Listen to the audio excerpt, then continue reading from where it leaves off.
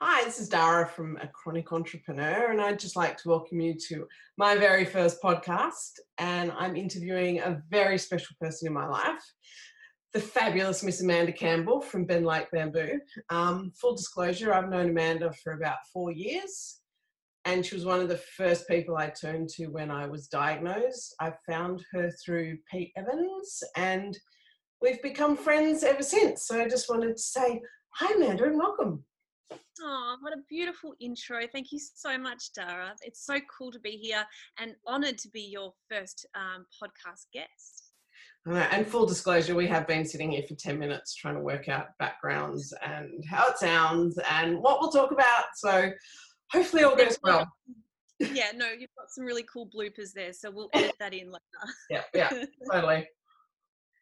Yeah. Okay, so the title of the podcast is Chronic Entrepreneur. So it's really, for me, trying to change the dialogue and narrative around chronic illness and hoping, like, letting people find good news stories about being diagnosed with chronic illness. When I was diagnosed 5.5 years ago, I just opened my business and I could not find anything on the web about good news stories about people succeeding and thriving with a chronic illness, especially with a business. So I guess Amanda, to give us a bit of background on you, what's your chronic and what came first for you, the chronic or the entrepreneurism? Very good question. So I was diagnosed with multiple sclerosis when I was 24 years old in 2004. Mm-hmm. I'm 40 years old Half yesterday. math, yep. So that was a little while ago. And no, I think the entrepreneur came first because when I was around that age, actually, when I was diagnosed at age 24, I was working in the fashion industry as a personal assistant behind the scenes with some really beautiful designers. And I launched my first startup, which was Miss Amanda Fashion, to sell high-end online clothing at a reduced price, where I saw a gap in the market where, we need, if we last season's stock and it was on sale, so that it was more accessible to other people to be able to afford beautiful high-end clothes. Because I worked with Chaton Couture, beautiful high-end designers, made-to-measure gowns, and Sabatini knitwear. Fun. I actually didn't know that you had the online store.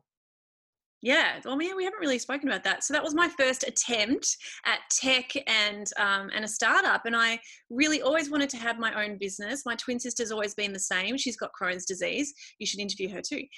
She has always been an entrepreneur as well. And before that, we sang and wrote our own music. So that, I guess, is a bit entrepreneurial, where we were doing our own thing. When we were musicians all through our teens and 20s, you had to pay the bills, you had to pay your rent as well. So that's how I fell into the fashion industry, and then how my twin fell into the beauty industry to pay the bills. But that ended up being careers that we really enjoyed on the side anyway. And then after Miss Amanda Fashion, what did I do? So I left uni and I studied fashion. Then we did the music. Then I started Miss Amanda Fashion, and then I got sick. But I'd already been diagnosed, and then I had a big relapse at age 29, 5 years after my diagnosis, where one lesion on the right-hand side of my brain completely paralysed the left-hand side of my body. It's crazy, huh? That was a very fast-forward way of explaining the diagnosis. Well done. That was our goal. So, yeah, diagnosed at 24 and in 2004, and then a few symptoms, here and there, but years apart. So was able to forget that I was even diagnosed with MS. I was very lucky. I had pins and needles, numbness, sometimes some balance issues, and that was it. But then bang, at age 29, there was one lesion that just got me and flipped my life completely upside down, to the point where I was living in rehabilitation for 2 months and faced with never walking again at age 29. Wow. That's pretty. Yeah, so I had to pause my whole business and completely put it into hibernation, and I had to completely stop what I was doing. It took a whole year to recover from that. it's big recovering from that first relapse. For me, it took a long time as well. But I kind of felt that leading up to that first relapse, there were so many warning signs that I just didn't. Yeah, I agree. My body was like, come on, come on, come on, come on. You're not listening, then you're out. And I think if you're an entrepreneur, you're a doer. So you kind of ignore those alarm bells because you just get on with it. You get on with it, and we learn how to get on with it. And in my private practice as a kinesiologist, I've learned that the emotional links that to address with the physical disease of MS is very much about being a go-getter, even to the point where you harden up and you become numb to how you're really feeling. Yeah. And that's what needs to be addressed to step into healing. Totally. And so you obviously, once you were in rehab, you had to pivot because you couldn't do the fashion anymore. Is that correct? Yeah, I had to completely stop working. My only focus was learning how to eat with 2 hands. I couldn't shower, I couldn't walk, wash or feed myself without any assistance. So I had the traditional 3 days of steroids, but I wasn't responding to treatment. So they added another 2 days to that, but I wasn't responding. So they transferred me to live in rehabilitation at Epworth Richmond. And I stopped, they were tweaking my medication because I was on Avonex, but that stopped working, they decided. And then I started neurophysiotherapy with Gavin Williams and his colleague Sean, who I owe my body and life to. I just fell into the hands of some really amazing people. And what I know now, though, is whether you suffer a stroke or any condition that paralyzes you, the first 6 weeks are profoundly important as to your recovery. You need to get onto it really fast. And I was just in the right team where I was doing it 24/7. And then also at the same time, I took a very East meets West approach. I had a kinesiologist working on me every few days. And so I really think that balanced approach supported a faster healing process. And I was just started to repair faster. And they thought I would never walk again because I wasn't responding. But it was like about 6 to 7 weeks of black hole moments, no progress, sitting in my wheelchair going, wow, this is my life, to finding hope one day where my toe moved for the first time. And now I know, looking back, is, what you believe can happen and what you believe about yourself is what matters. And when I found hope again, I started to change my mind about what I believed could be possible. And instead of channeling my energy in a destructive way, which I might have done probably in my teens and 20s, I channeled my go-getting entrepreneurial spirit in a more positive way of I am, I can, I am already, I am enough, I am well, I will achieve, rather than pushing and trying too hard. That feeling where you just hustling too much and it's coming from a place of fear, because we're either in growth and repair or we're in survival and stress. Those are 2 predominant pathways. And I think for much of my earlier years, I was always, the survival program was very dominant, as it is when you're building a business, as it is when you're healing from an illness or recovering from a paralysis. But when you can train your mind and body to choose growth and repair signals, you're going to accelerate your healing. And that's what I found for myself and how I work with my clients now. I think it's interesting like that, like you're talking about the growth and repair. And I think when you're diagnosed or even just having a chronic illness, like you either go into, I'm going to beat it, or for want of a better word, you kind of accept it and become victim. And those people generally get a bit sicker. Whereas the doers, the A-types, the whatever, we just kind of get on with it, and you can't let it stop and define you. It just becomes part of you. Absolutely. I absolutely agree. Manage as well. I think that's so I guess they're the kind of things I want to talk about a bit more. Like, what impact does having MS or chronic illness have on the way you do business and the way that you manage your health and stress? Because, stress is a part of everyday life, and especially when you're running a business, and especially when you're running a business on your own. Yeah. Because I think there's stress of running a business with people and stress of running a business on your own. Completely 2 different kinds of stress. Absolutely. like, how do you deal with that? And how do you, what are the, like the management things that you put in place? Well, the really cool thing is what I learned was in everything in hindsight, right? All the lessons I learned walking again and rebuilding my life personally and having to learn how to walk again later applied in looking after myself and performing when I had to in my own business, setting up my private practice, being a sole trader in that way, but also when I had an opportunity to start a company that ended up being, nearly 50 people. And then so the way that I conducted business and mindset strategies and my energetic approach would absolutely does ricochet across the board with whoever's part of your team. And so being my morning routine is absolutely and still is to this day how I set myself up for success. So when we are more calm, we are more inclined to focus on what we want and the positive and best case scenarios. When we are stressed, we tend to focus on what we don't want and worst case scenarios because that's the safest way. So the more calm we are, and the more that you can wash your mind in the same way that you would wash your body, the more likely you are to wash and let go of negative ideas and old redundant beliefs that are no longer serving you, that are, usually ingrained in us from our upbringing, our mum and dad, our environment, our experiences around us, and even every day now, just who we interact with. You've got to know how to reset your brain from the start of the day, because we have this beautiful filter system called the reticular activation system of the brain. And its job is to bring resources to you so you can make things happen for yourself. But if you're focused on what you don't want and fear, you'll only notice more of that in your environment around you. But also that is what dictates an interpretation of what your cells, the signals that your cells will receive: growth and repair, or survival and stress. So if you can have a calming ritual in the morning that elevates your frequency in the same way that a performer would prepare to elevate the audience in a show, you can rise above and be bigger than your fear, bigger than your problems. You can see obstacles as opportunities, and evolve and grow as a person and as a business as well. Totally. Like I think mindset's everything, isn't it?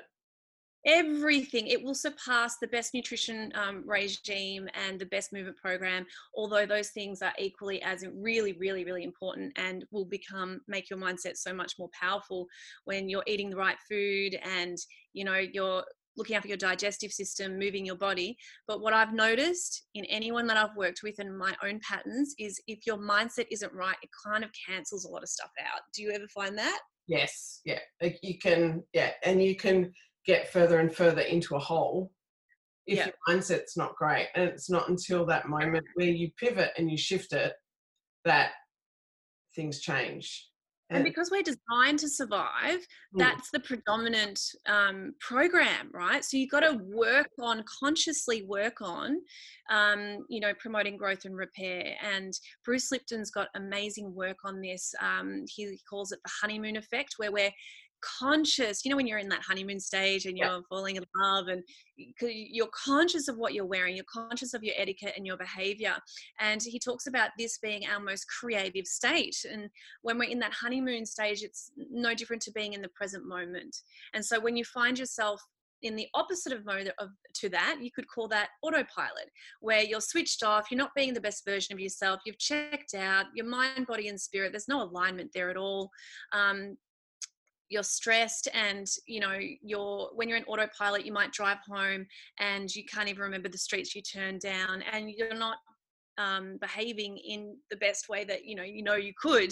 You can hear yourself. So a trick is just catch yourself when you're focused on the past or over analyzing the future, and bring yourself back into the moment, because that's what chooses growth and repair. That's what chooses that calm state, and your nervous system almost exhales and goes, oh, I'm safe. I don't need to prioritize survival. I can prioritize being, growth and repair. Yeah. So to answer your questions, not like to do with business strategy and how I set myself up for work.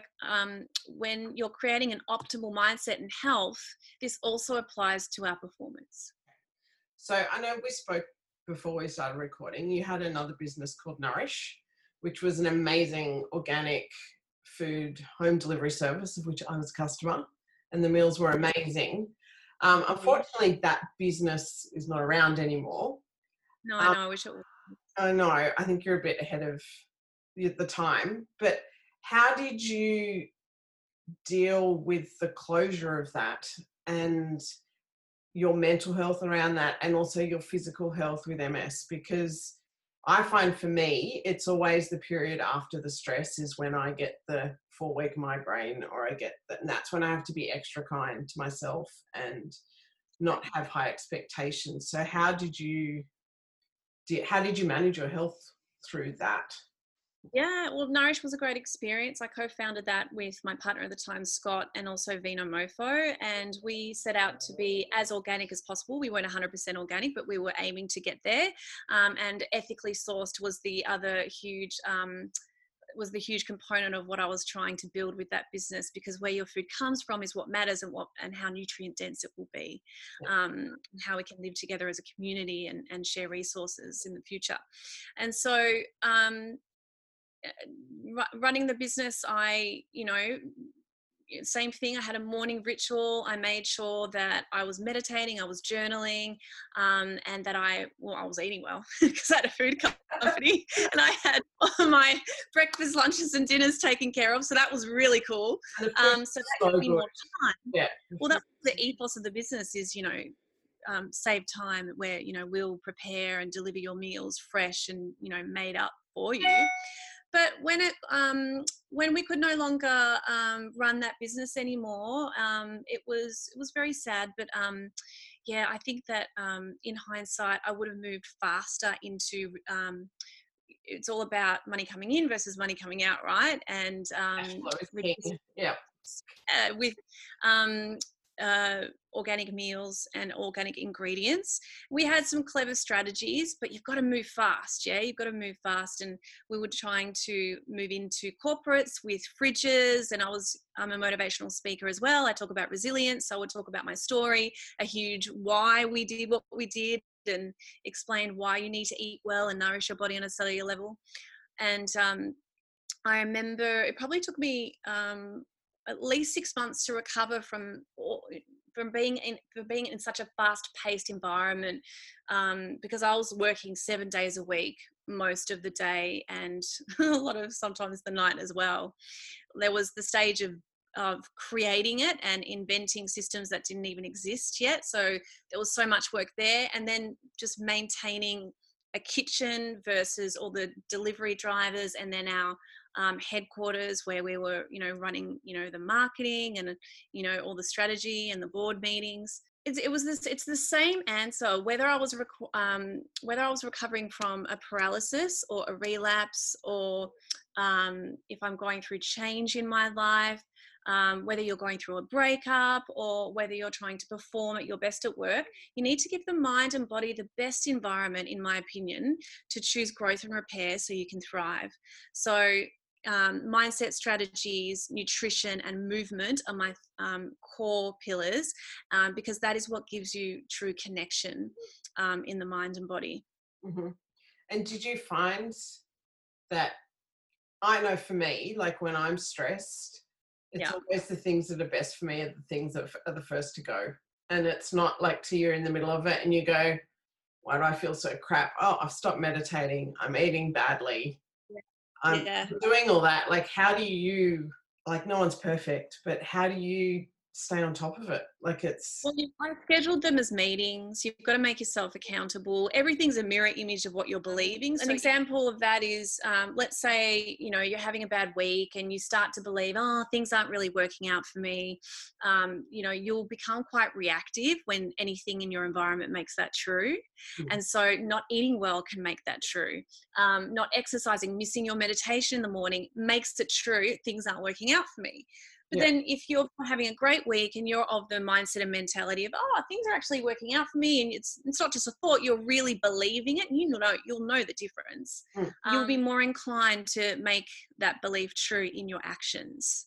So I think understanding what your beliefs are, and what you're wanting is not enough to make it happen. We have goals from our conscious mind, but what you believe is what matters, and you want what you believe to align with what you're wanting. But for many of us, there's an inner conflict where what we're wanting is not in alignment with what we believe can be possible about ourselves, and what's possible for our lives. So I use kinesiology in my private practice at Ben Like Bamboo to get to the bottom of my clients' inner conflict. When I got to the bottom of that for myself, it was a game changer.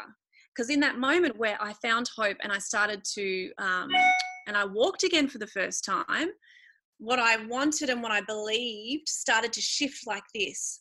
And as my mindset started to shift like that, my body literally started to repair faster. And I walked and ran within 6 weeks of them sitting down with me saying, I don't think you may ever walk again. And that was massive, that realization. There's something in that. Totally. And again, it's that mindset.